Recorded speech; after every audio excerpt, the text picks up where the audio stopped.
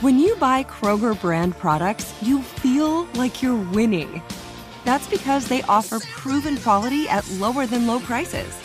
In fact, we guarantee that you and your family will love how Kroger brand products taste, or you get your money back. So next time you're shopping for the family, look for delicious Kroger brand products, because they'll make you all feel like you're winning.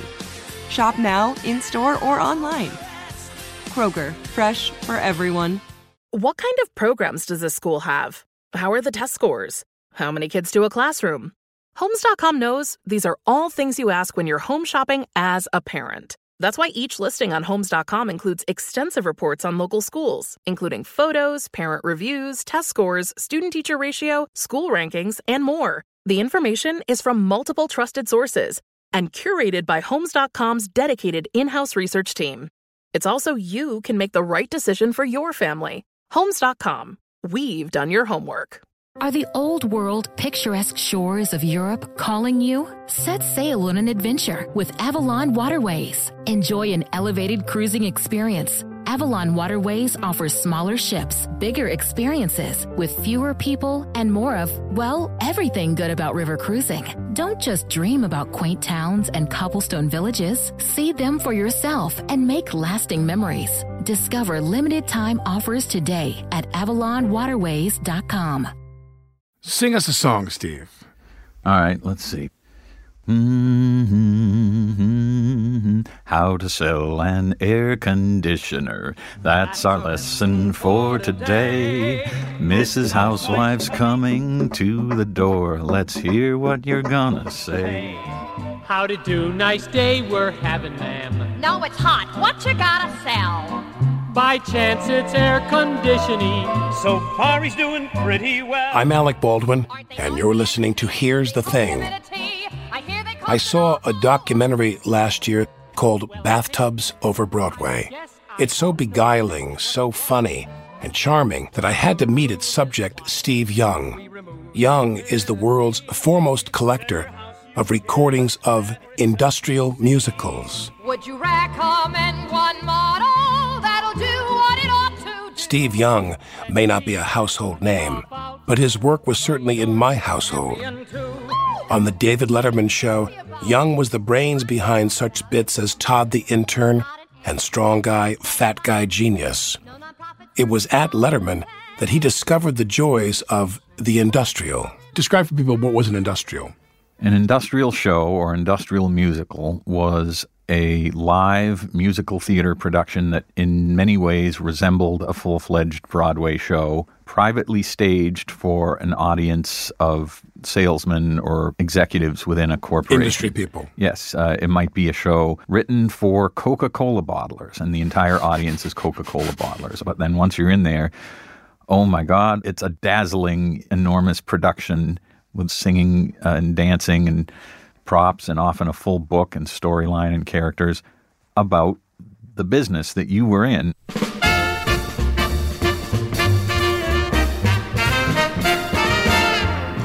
I'm a bottler, but believe me, it's no bed of roses what with all the different size packages on the market today, they keep me on the hot seat. It's a rough seat. It's a hot seat. Here we sit and daily tangle with problems really rough to wrangle with, yet we can't see any other way. With our management decisions, making day-to-day revisions, it's here you'll find us each and every day. We call it the hot seat. It's a dazzling, enormous production with all the singing and dancing and props and often a full book and storyline and characters about the business that you were in and how your daily struggles were noble. And the purpose of it was what? It was usually to introduce new products and get you excited about them and get you in the mood of that engine, that's going to be a great seller. And these lyrics about here's the new suspension and here's the Look marketing. Look at the fenders on that baby. Yeah, fenders do turn up a lot, but it's also about here's the marketing plans and we're going to have great advertising. Yeah. And the better versions of these things were just high-octane great songs and great production value. I mean, I'm listening to it decades later. I have no skin in this game. I'm not going to try to sell a tractor. I don't care how good the new engine is, really. But I was so drawn to it because this seems so improbable. How could this have ever existed? How could it have been recorded? And how could I have found it? And then we're down this rabbit hole of improbability on top of improbability. Describe that. What happened? So when I first started finding these souvenir record albums, when I was working on Dave's show, collecting material to put on the Dave's Record Collection segments, just anything that's... That was your thing. That I got assigned that early on, and it turned out to be a good match for me. I would go to record stores and try to find something that seemed ridiculous that we could make a joke about. But I found these souvenirs from corporate events, and by the time I had like 6 or 7 of them, I thought, is this actually a genre? How can this possibly be? It's weird enough that there's 1 or 2 of them, but I keep finding them. Not every time, but I keep finding them. And then it's years later now, and we've uncovered this enormous stealth part of American history and culture that really was in danger of just getting away from us entirely, because it was never something that the public would. Is that what did you feel some aspect of that? Is there a custodial aspect, a stewardship you feel? Oh, absolutely. Not that the world will rise or fall on whether we know much about industrial shows or not, but then you start meeting the people who wrote them and performed in them, and they had long since resigned themselves to being anonymous in this regard, and no one will ever know what this stuff was. It's embedded in amber, that whole world. And just the feeling that I could bring them out of that complete darkness and say, someone cares about what you did, and it was really good, and it's worth hearing even outside of its original context because you do such great work that it holds up. Even it shouldn't hold up because it's about diesel engines, but still, I find it compelling. So it was thrilling for me that I was able to find so many people from this world who expected never to hear from anyone about this, and then I was the guy calling and saying, I'm a big fan of your fluorescent light fixture show. And they would say, how did you know about that? No one should know about that. Oh, my God. There was a point at which I realized I'm not interested in this for the show anymore. I'm interested in this for me. And at one point, I put together a list of all the albums I had bought with the show's money, and I noted down what the titles were and how much I had paid for them. And I asked the show, I would like to own these myself. Can I buy them from the show? And they were very kind, and they just said, oh, you can keep them. But I felt like that was a turning point at which I realized this was my own project now. What year did all this kind of commence for you? There was a little bit pre-internet when it was just like cold calling record stores, just like, all right, here's one in Boston. I managed to find. What was the source to find those? Some magazine? Somehow I had a CD-ROM that had like millions of phone numbers of businesses or something. I don't even remember how I got started, but I would just cold call record stores. And you don't sleep at night, do you? You're up all night with this stuff, aren't you? I haven't slept in years. Just cold calling places and trying painfully to explain what I was looking for, which was always a very high hill to climb because it's just so off the radar of what people have ever heard of. Once in a great while I would get lucky, but when eBay started, and I got on eBay around 97, and it wasn't well categorized at first. It was just like records. Stuff. Every kind of record, from classical music to the Beatles to everything else, was all just in one category. And you'd scroll through thousands of listings. And again, once in a while, the needle in a haystack would work. Oh my God, the Edsel show. But eBay became a huge source. But I also just worked connections with record dealers that I would meet and say, if you find anything like this, give me a call. Now, because I want to mention what I've experienced has taken its place and my participation in those. Okay. When I was in the business in the beginning, I come into New York and I'm doing voiceovers and things and starting out in 1980. And it was the end of that era. And I remember driving around the country, you see a hotel, welcome Philco dealers, with a big sign on the marquee there. But what's replaced that is this thing I do now, which is they've replaced the show with just performances. Like musicians come and play. They bring me in to do the tired kind of celebrity Q&A. I still do a few of these a year, but this is what's replaced that organized production. Yeah, I have a DVD, I think, of like 88 or 89, an Anheuser-Busch convention show, and they got Frank Sinatra, they got Liza Minnelli, they got Sammy Davis Jr., and I was watching this thing saying, please start singing about beer distribution. And they never did. They just were doing their... Barley and hops, they're the tops. See, you could do well in this business. I think you have a flair for it. But everybody who was doing these shows during what I would call the golden age has remarked on it was excellent money by the standards of struggling to mid-range singer, actor, dancer. You got treated beautifully oftentimes, flown around, put up in excellent hotels, and you worked with terrific people. They hired A-list directors and choreographers and big orchestras. Show directors. Yeah, these people would shuttle back and forth between Broadway and a lot of performers doing this as an alternative to waiting tables or driving a cab. It was not what you thought you would be doing necessarily when you decided you wanted to go into show business, but it was an excellent training ground because you had to be really good at a big set of skills and keep getting better. Well, knowing that it's private, knowing that there's a little likelihood this thing is going to see the light of day, I wonder if there are people who, just to grab the money, the short-end money, were there some performers you noticed that became industrial whores who showed up again and again? Well, there were people that once... I'm not talking about lower lights, but like names. Yeah, there were people who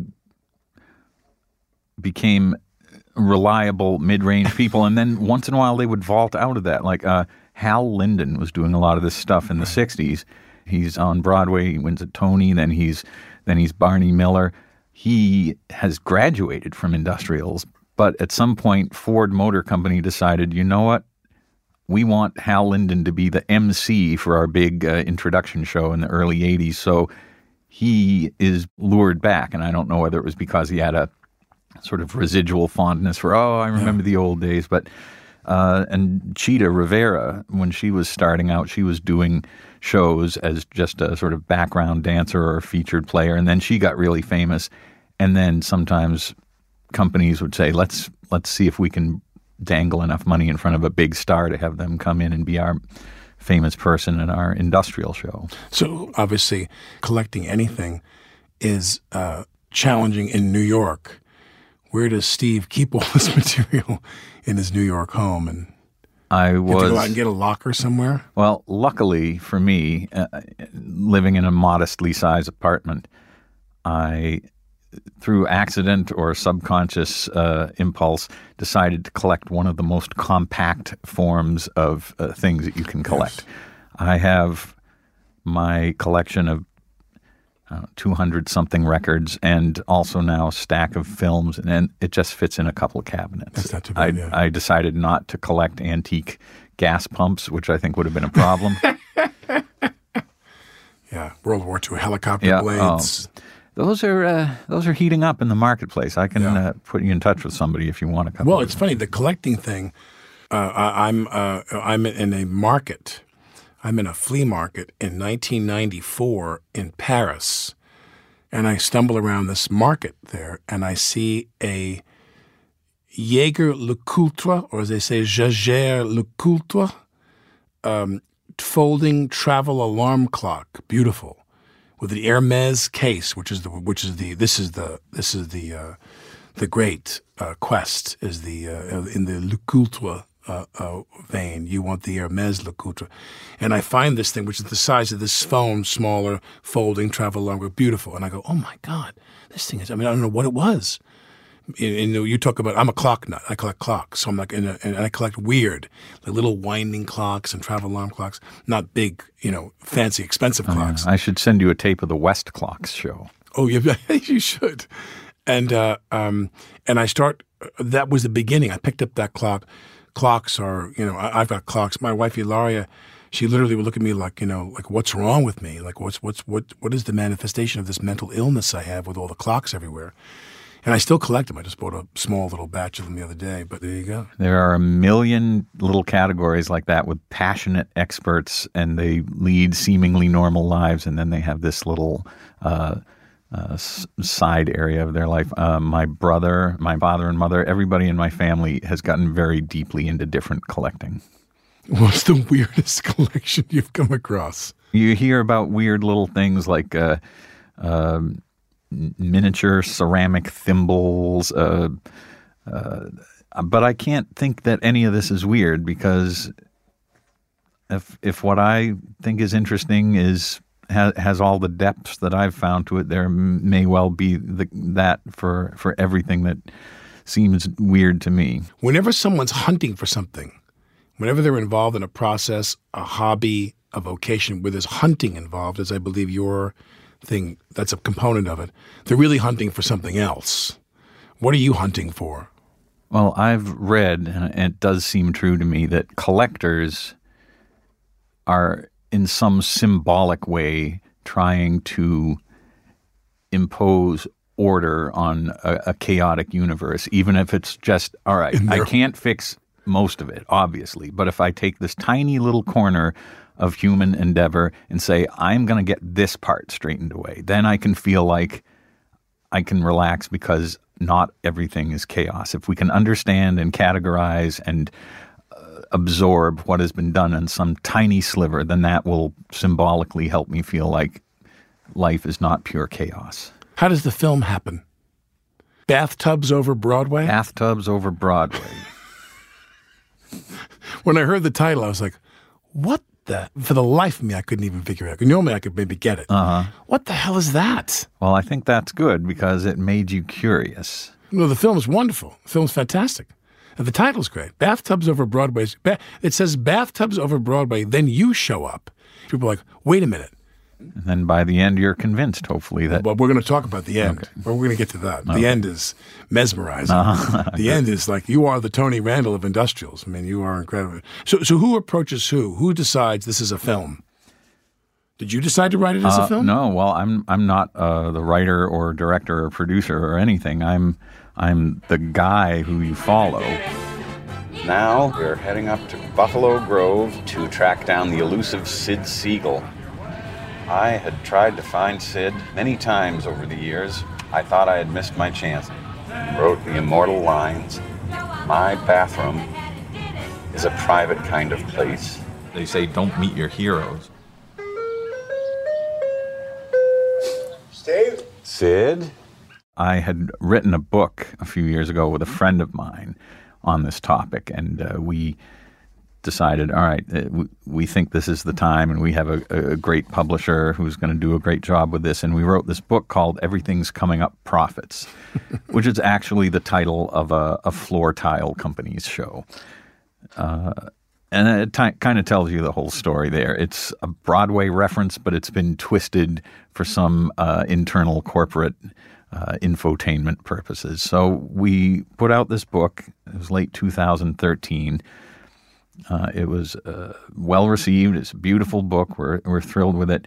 A couple people started approaching me to say, this seems like it could be a good area for a documentary film. And by this point, I had been friends with Deva, the director. Deva Wisenant is the director. That's right. So I asked Deva, can you tell me if these people who are approaching me seem like they'd be a good match for this? Because you're now in the documentary world and I don't know anything about it. And she said, well, if there's going to be a documentary film, I would be interested in working on it. And I said, oh, my goodness, that would be better than I could have hoped for. I didn't even think that would be possible. But that's what we ended up doing. How long did it take to make the movie? It's just about 4 years. Which is not that extreme, I guess, in the world of indie Okay, if you say so. documentaries. That's a lot of time for a filmmaker to spend on a film, you know. But it took a long time to get all the pieces in place and find all the people that we needed to talk to. Do you see any parallel between yourself as an individual and industrial musicals themselves? Yeah. The majority of these shows were never recorded. I think even though I have this big stack of them now, it's I would guess probably 1% of what was ever done. Most of it just disappeared into the ether and was gone forever. Working on the Letterman show, most of what was written never sees the light of day. So you have to keep pushing out new material and hoping inspiration strikes and doing your best. But most of it you have resigned yourself to accepting is not really going to ever make a mark anywhere. And the people who were doing these industrials really also had to resign themselves to, this may be an astonishingly tuneful, catchy show, and the only people who are ever going to hear it are these 300 people here at 8 in the morning, and then it's going to be gone forever. So I felt empathy for these creators who had to keep working on stuff that they knew was going to be forgotten. Wow, that's cool. I'm told... Did you say we're going to do some songs? Oh, we have a couple of clips that I edited off of actual so I made the assumption that albums. The keyboard out there was someone's going to... I thought you were going to get there and you were going to play. Oh, no, we don't want that. No. The first clip we'll have is from a show called Diesel Dazzle, Detroit Diesel Engine Division of General Motors, 1966. A beautifully produced show. The music is by a gentleman who I am friends with, and we have collaborated together on music. He's 91 now, but this is... right in the heart of it. Hank Beebe. Hank Beebe. Where's Hank? He's in Portland, Maine. And I've become very close to him. He's a great friend and mentor and just one of the thousands of thrilling aspects of this for me is that I've found people I've really developed a deep connection with. This is a song called One Man Operation, and it's the lament of a woman whose husband is overworked at his diesel engine operation.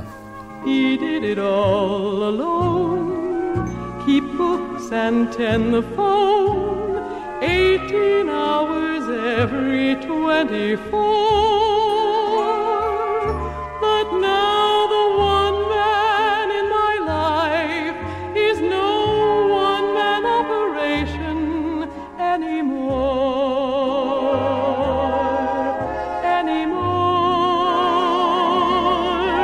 Now he has 2 mechanics, a parts and service man, a girl to take the calls and keep the books. Now, there's a lushness to that. This feels like A-list people, and it actually is a very affecting song. Finally, things turn around. He hires a new mechanic. He hires a parts and service man. Those things shouldn't be in song lyrics, and yet there they are, and it actually... pulling on our heartstrings. Yes. I'm not a diesel engine salesman, but I feel that lump in my throat about it. Coming up, Steve Young tells his own story from blue-collar New England to Harvard to the top of the comedy writing heap. Mom met a lot of your demands over the years. This Mother's Day, get her the Bartesian cocktail maker that makes premium cocktails on demand. In just 30 seconds, have your choice of over 60 premium or seasonal cocktails, all at the touch of a button. Get $50 off on the Bartesian cocktail maker now when you buy 1 pack of cocktail capsules. So, for all the times you made a mess, get Mom the countertop cocktail system that makes premium cocktails without making any mess at all. For all the times you begged for soda, get her premium cocktail capsules made with real fruit juice and craft bitters. For all the times you demanded tacos for dinner, get her the Bartesian that mixes margaritas in just 30 seconds. Make Mom's Mother's Day and all the 364 days that aren't Mother's Day with a Bartesian cocktail maker at $50 off. Visit BARTESIAN.com/mother now to get $50 off the Bartesian Premium Cocktail Maker. Bartesian, premium cocktails on demand. This is it. Your moment. This is your time to make your comeback with Purdue Global. When you come back with a Purdue Global degree, you create opportunity for yourself, your family, and your future. It's a degree you can be proud of, a degree that employers will trust and respect.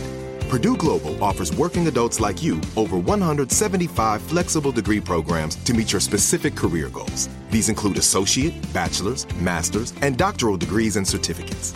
Purdue Global degree programs range from nursing to business to communication and more. Whatever your interest, we have the degree that will move you forward. You have the knowledge, you have the experience. Now it's time to get credit for the work you've done and earn the recognition you deserve with Purdue Global. Purdue's online university for working adults. You know you're worth it. We do too. So don't wait another second to get the degree that will take your career to the next level. Start your comeback today at PurdueGlobal.edu.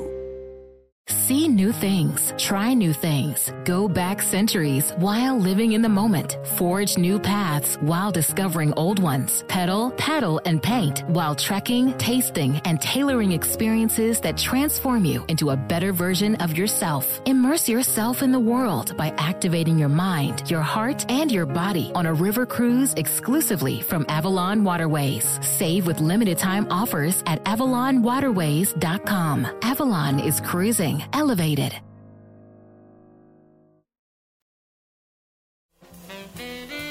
I'm Alec Baldwin, and you're listening to Here's the Thing. A working-class kid from the outskirts of Boston, Steve Young didn't believe at first he could make a living from writing jokes. But he got his big break almost right out of Harvard with a job on The David Letterman Show. You started working with Dave, and you showed up there when you were 24? Yes. It was spring of 1990. And you were at the Lampoon? I had been on the Harvard Lampoon. That was a few years earlier. Kicked around. Was a bartender for a while. Conan was the editor-in-chief of the Lampoon when you showed up there? That's right. Conan was the president of the Harvard Lampoon, and that was a really influential thing for me to encounter because I felt like for the first time I met somebody who was at a level I had never personally witnessed before. Just like he walks in a room and, oh my God, I don't know how or why, but everything is instantly hilarious. Right, he was funny. Oh, yes. Yeah. What was the pipeline between the Lampoon and comedy writing, particularly in New York? You know, SNL, Lorne's he mines that quarry, if you will, for writers, Conan, and beyond into Hollywood. What is it about the Lampoon you think that they've got that pipeline into show business? Well, part of it is just once you're there, you become aware that there have been people who've gone before you. And for the first time maybe in your life, you think, oh, this is something people do for a living. Because there are hilarious, brilliant, funny people all over the place who maybe never have that revelation of, oh, people do this for a living. So it was very fortunate that I got that sense early on that people go to Letterman and SNL and they are comedy writers and it can be your career. What did you study at Harvard? I was an English major, and I don't really know why now. I think I seem to have turned into more of an amateur historian. And you grew up? A ways outside Boston. What town? Pepperell, Massachusetts. Pepperell. Yes. Your dad worked at Logan? Oh, my gosh, you have done your work. Yes, aircraft mechanic for U.S. Air, or it was Allegheny at first. But right. He commuted in an hour to Logan Airport. But we were out sort of the borderline of suburbia verging into the countryside. Was it you or somebody else I was reading about where you said you didn't quite even know where Harvard was? That is true. I mean, it was a different era in the early 80s. I thought I was I'm going to apply to some colleges. And I had the vague notion that Harvard was probably in New York City because that seemed to be where important people go. Yeah, important things are there. I bet Harvard is there. And I get the application. It says Cambridge, Massachusetts. Holy crap, this is in my own state. Right. Yeah, you don't get that. So it wasn't a goal. It wasn't like a burning goal. I mean, if you did well enough to get into Harvard, but you weren't scheming about academia and advancement. No, it was just such a golden, naive era when people weren't necessarily groomed from birth for things like that. To work every angle. Not in Pepperell. There were smart people coming out of Pepperell and doing great things, but no one had gone to an Ivy League college for a dozen years or something. Wow. So as a child, what was entertainment for you? What was comedy for you? TV? You're a few years younger than I. You're born in 65? Yeah. Yeah, so what were you viewing? What were your viewing habits? They were very eclectic.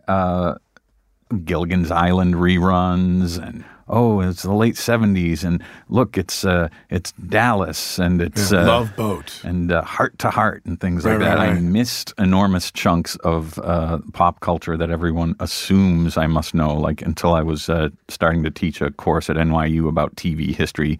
I'd never seen Mary Tyler Moore. I had never seen Dick Van Dyke. I was not like a comedy nerd. You weren't? No. The same thing is true for me. Like I remember I turned off TV when I went to college. I went to college in 76, and prior to that, it was everything dopey and silly and stupid. It was Mr. Ed and F Troop and the Addams Family and all those shows. The Beverly Hillbillies, which I adored at age 5. Yeah, and it imprinted on me a little bit. I still find it maybe a little more amusing than I should, just because I had this bedrock exposure to it at an early age. But I was, even in college, I think we had a small black and white television, but this image of the 80s and everybody in college watching Letterman, I think there were people that were doing that, but I wasn't watching the Letterman show. Now, when they hire you, you said you knocked around for a couple of years from when you graduated to when you showed up in New York to do the show? Yeah. You weren't writing? I had a couple writing jobs. I worked on not necessarily the news out in L.A. for about 6 weeks. That was actually my first. You headed out there? Job. I stayed on a friend's sofa. He was very kind. How did they find you? I did have an agent at that point who, I guess, got my packet on someone's desk, and they said, yeah, sure, we'll give him a try. And that was great. And I don't think I wanted to live in L.A., so it was probably for the best that after 6 weeks they said, we're having budget problems. I'm afraid last hired, first fired. You got to go. Why didn't you want to live out there? I have always felt I'm just more of an East Coast person, and I like to go visit L.A., but... as my friend said, New York, millionaires and whores on the same taxi seats all day long. Mm-hmm. It's so democratic. Yeah, I like the feeling of walking down Lexington Avenue or Broadway or whatever, and it doesn't feel like we're all probably scrambling around in the same business. There's just 1,000 different occupations swirling all around you in the city, and you don't have to feel like, the entertainment business is what I need to think about all the time. Once you do something that has any resonance in the business and you're considered any kind of a star or whatever pedigree, you're always a star out there. So like I'd be at a table in a restaurant, and I'd be with a friend of mine, and they go, wait, there's my friend Jeff. Jeff was in that miniseries, Leave It All on the Field. Yeah, he was very good in that. He was so good. Jeff, and it's like if you did one job, you were in the firmament forever out there. That's right. That's your anchor now. You're in the club. But I did a Simpsons episode in the mid-'90s, and that was fun. I was out there for a few days, and the Simpsons people said, hey, if you want to move out here, we'd love to have you on the staff. And it was thought-provoking, but I just thought, I don't really think I'm fundamentally wanting to go to L.A. and do that. Were you married at the time? Yes. What was your wife thinking? She had, and I had moved down from Boston, which was a smaller upheaval than going to another world like Los Angeles would have been. But we both have family in the Northeast, and by 96, we had our first child, and it felt like the Letterman show is going to be the good place to stay for a long time. So how did they find you? Oh, that was early 1990. After one of their anniversary shows, like within the space of 3 weeks, 6 writers announced that they were leaving. The show, anniversary show, I think had been in L.A., and all the writers had gone out and secretly started to have meetings out there. Yeah, they were the opposite of you. Yeah, and they were, they wanted to work on The Simpsons. They had been in Letterman during the glory years, and they were ready to do something else. So there was suddenly a bunch of slots opening up, and the comedy grapevine around New York was all full of buzz about, now's the time to send in your stuff to the Letterman show. And I had a few good samples by this point, and I sent some stuff in, and I got a call one day from Steve O'Donnell, who was the head writer. He said, we'd like you to come up and visit, and I'd like to chat with you, and maybe we'll have a little talk with Dave. It was not a done deal, but it felt like, oh my goodness, I've crossed some sort of milestone here. And I went up and chatted with a few people on the staff, and Mr. Letterman and I chatted amiably for a couple minutes, and then the next day I got the call, we'd love to have you come join us if you're interested. I accepted. Yeah. Now, when you tell that story, 3 things come to mind. One is, do they get it wrong? Is there a turnover there, or are they pretty good at discerning? You get fired for what? Your bits aren't getting on the air? It's a very strange, subjective thing. There were so many people at that show who were there for a very long time. I think Dave liked the sense of a solid core group that all knew what they were doing and were comfortable with each other. And so I think the hope is that we build up this long-term team of people who believe in the show and fit. Yeah. And there are wonderfully talented comedy geniuses who've been tried out at the Letterman show, didn't work out there, weren't picked up after 26 weeks or whatever and went on to huge success on other ventures. So it's not a barometer of whether you're funny or not. It's just such a weird, narrow, arcane window of what you need to hit in and order describe to, that, if you can. We have the people already who can do what we do. We need somebody who can enlarge the what the show does a little bit. Grow the company. Yeah, and that's a very hard thing, to be able to be pretty good at what the show already did, but also have a little extra flair of something the show had not seen before that Dave would respond to and want to do. You started there what year? 1990. And you were there for how many years? 25. And then to the end. Yes, the very last day. And Letterman was on NBC and he moved to CBS what year? 93. So you were with him during the transition. Yeah. Okay, so this is perfect. So, Letterman, who I adore and I love, we ran around the city with cameras and did these stand-ups, and we're in front of Tad Steaks, and Alec Baldwin is riding a snowmobile on the roof of the building. That's right. I remember that. That was like a legendary. One of those great nights where just some spontaneous thing takes off and it's beautiful. It was. So when I meet you in the film, you are of a type, and all the most like ninja 8th degree black belt comedy writers that I've met either have or create. They put on the demeanor that you have, which is you can't guess they're either an actuary at an insurance company or they're like one of the funniest people you've ever met. They keep the soda in the can, you know what I mean? So when I meet you, am I making sense? It's got to go on the page. Yeah, I don't think I come across as a stereotypical... An actuary at an insurance company? Well, I dabble in that on the side, and it's more fun than you might think. But I do think that, okay, yeah, I have this very subdued, deadpan flavor, and then for people who are just meeting me, I may uncork something completely bizarre, and because it is not playing as stereotypical comedy in the delivery and I'm not making wacky faces and gestures and all that. It takes a minute for people to readjust to, what am I hearing? Is this person actually having a stroke, or did he mean that? Or it's like Newhart. There's a very Newhart-esque. Did you love Newhart? Because I wasn't a comedy nerd, I knew who he was, but I don't think I ever watched any of those shows. No comedy albums for you when you were young? No. No Cheech and Chong? No. I listened to Dr. Demento for a while late at night, but I don't think I ever bought any comedy albums or anything like that. Letterman, so he changes over time. Did you see that? In the 2000s, he had been doing it for so long, he decided, either consciously or not, I just want to not worry as much every day about how the logistics of this are going to work. And we all found ways to make it work like that for him. Just bring him material. He'll look at it. He'll pick it. He doesn't have to read scripts in the morning. We'll just give him various completed pieces late in the afternoon. You noticed a shift. He seemed to be having more fun the last few years again. And you realize he was enough. He would make it one of those magical nights that you couldn't have planned, but it was brilliant, spontaneous. Regardless of the guest, he had everything in his pocket. It was good to go. Now, what's the other clip you have? This is from the 1977 Massey Ferguson Tractor and Equipment Show, which was called World of Winners.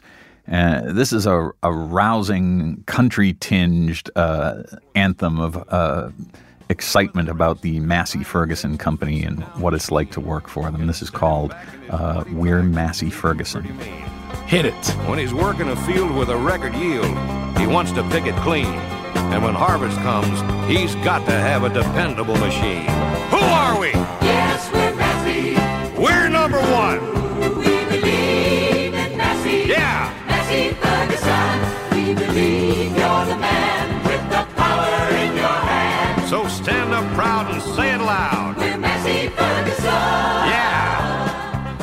For 5 minutes, I will feel the thrill of being on the Massey Ferguson team, which is headed for glory. I just have this image of you and you have two daughters, and you're home, and your daughters are like, Dad, can we talk to you about something? And you're in there listening to, some jaunty song like that. And they're like, oh God, Dad, stop. Turn that record off, Dad. Well, they didn't necessarily fully understand what I was doing for a long time. And when the book came out a few years ago and I was on the Letterman show as a guest and we were playing some clips, and Dave held up the Bathrooms Are Coming record and we started playing the clip of this beautiful anthem, My Bathroom, and my younger daughter's eyes widened because all her life she had heard that song around the house and I'm just singing it or my wife is humming it or whatever. And she said, oh my God, this song that I've heard around our family all my life, that's from one of your weird records? The two enormous pieces suddenly clicked in together for her that had not connected before. Before you go and before you return my jacket, could we hear just a little of The Bathrooms Are Coming? Just a little. Thought you'd never ask. All right, let's just take another listen.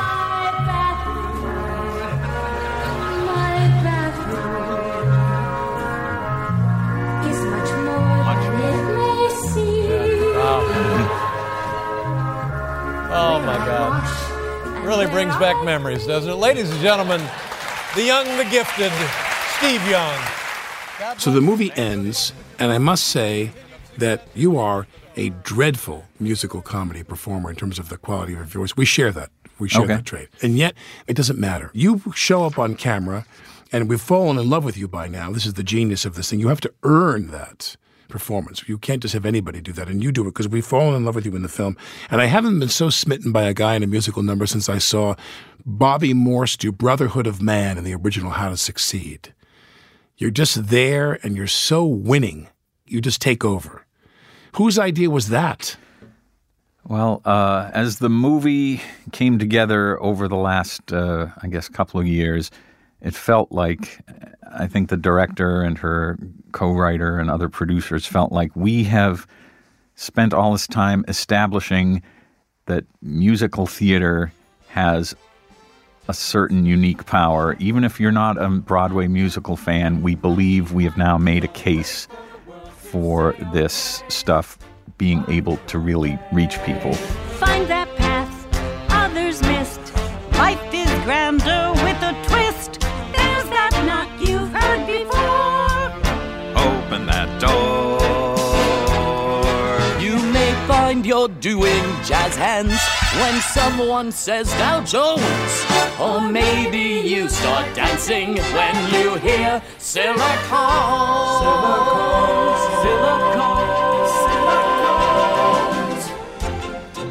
It seemed like the only card left to play was say, all right, we have to step out on that ledge and do it ourselves now. I loved it. It's like you see a movie, and the guy and the girl, they're getting closer. And by the end of the movie, they have to kiss. Mm-hmm. This is the guy and the girl kiss at the end of the movie moment for this movie.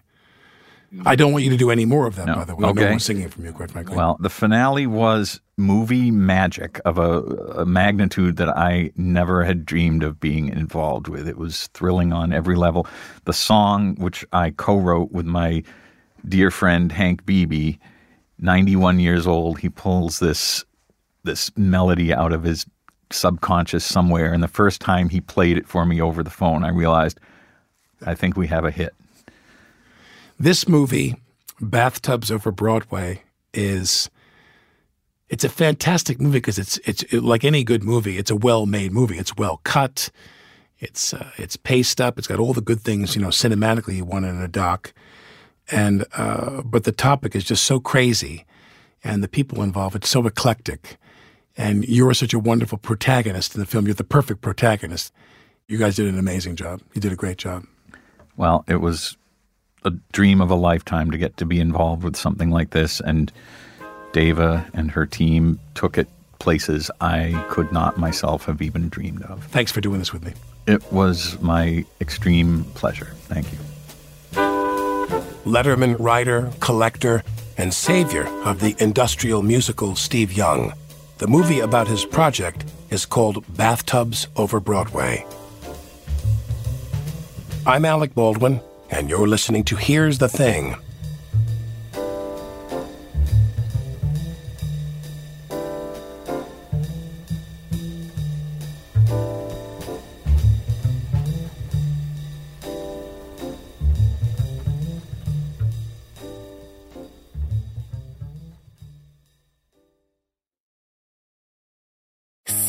things, try new things, go back centuries while living in the moment, forge new paths while discovering old ones, pedal, paddle, and paint while trekking, tasting, and tailoring experiences that transform you into a better version of yourself. Immerse yourself in the world by activating your mind, your heart, and your body on a river cruise exclusively from Avalon Waterways. Save with limited time offers at AvalonWaterways.com. Avalon is cruising elevated.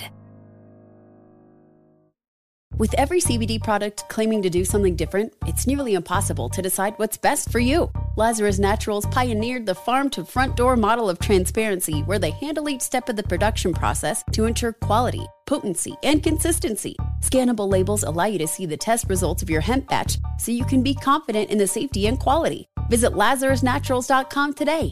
Lazarus Naturals, committed to improving your life as well as the world around you. Not available in Idaho, Iowa, or South Dakota. Are you looking for the perfect move-in ready home this spring season? Now's the time to buy at Fisher Homes. For a limited time only, enjoy below-market interest rates starting at 5.375% APR, 6.139% APR. With these exclusive lower rates, you can save hundreds on a move-in ready home and start enjoying the benefits of home ownership even faster. Schedule your personal tour with one of our new home specialists at FisherHomes.com and make this spring the season you find your perfect home sweet home. Financing provided by Victory Mortgage, LLC, NMLS 461249, Equal Housing Lender.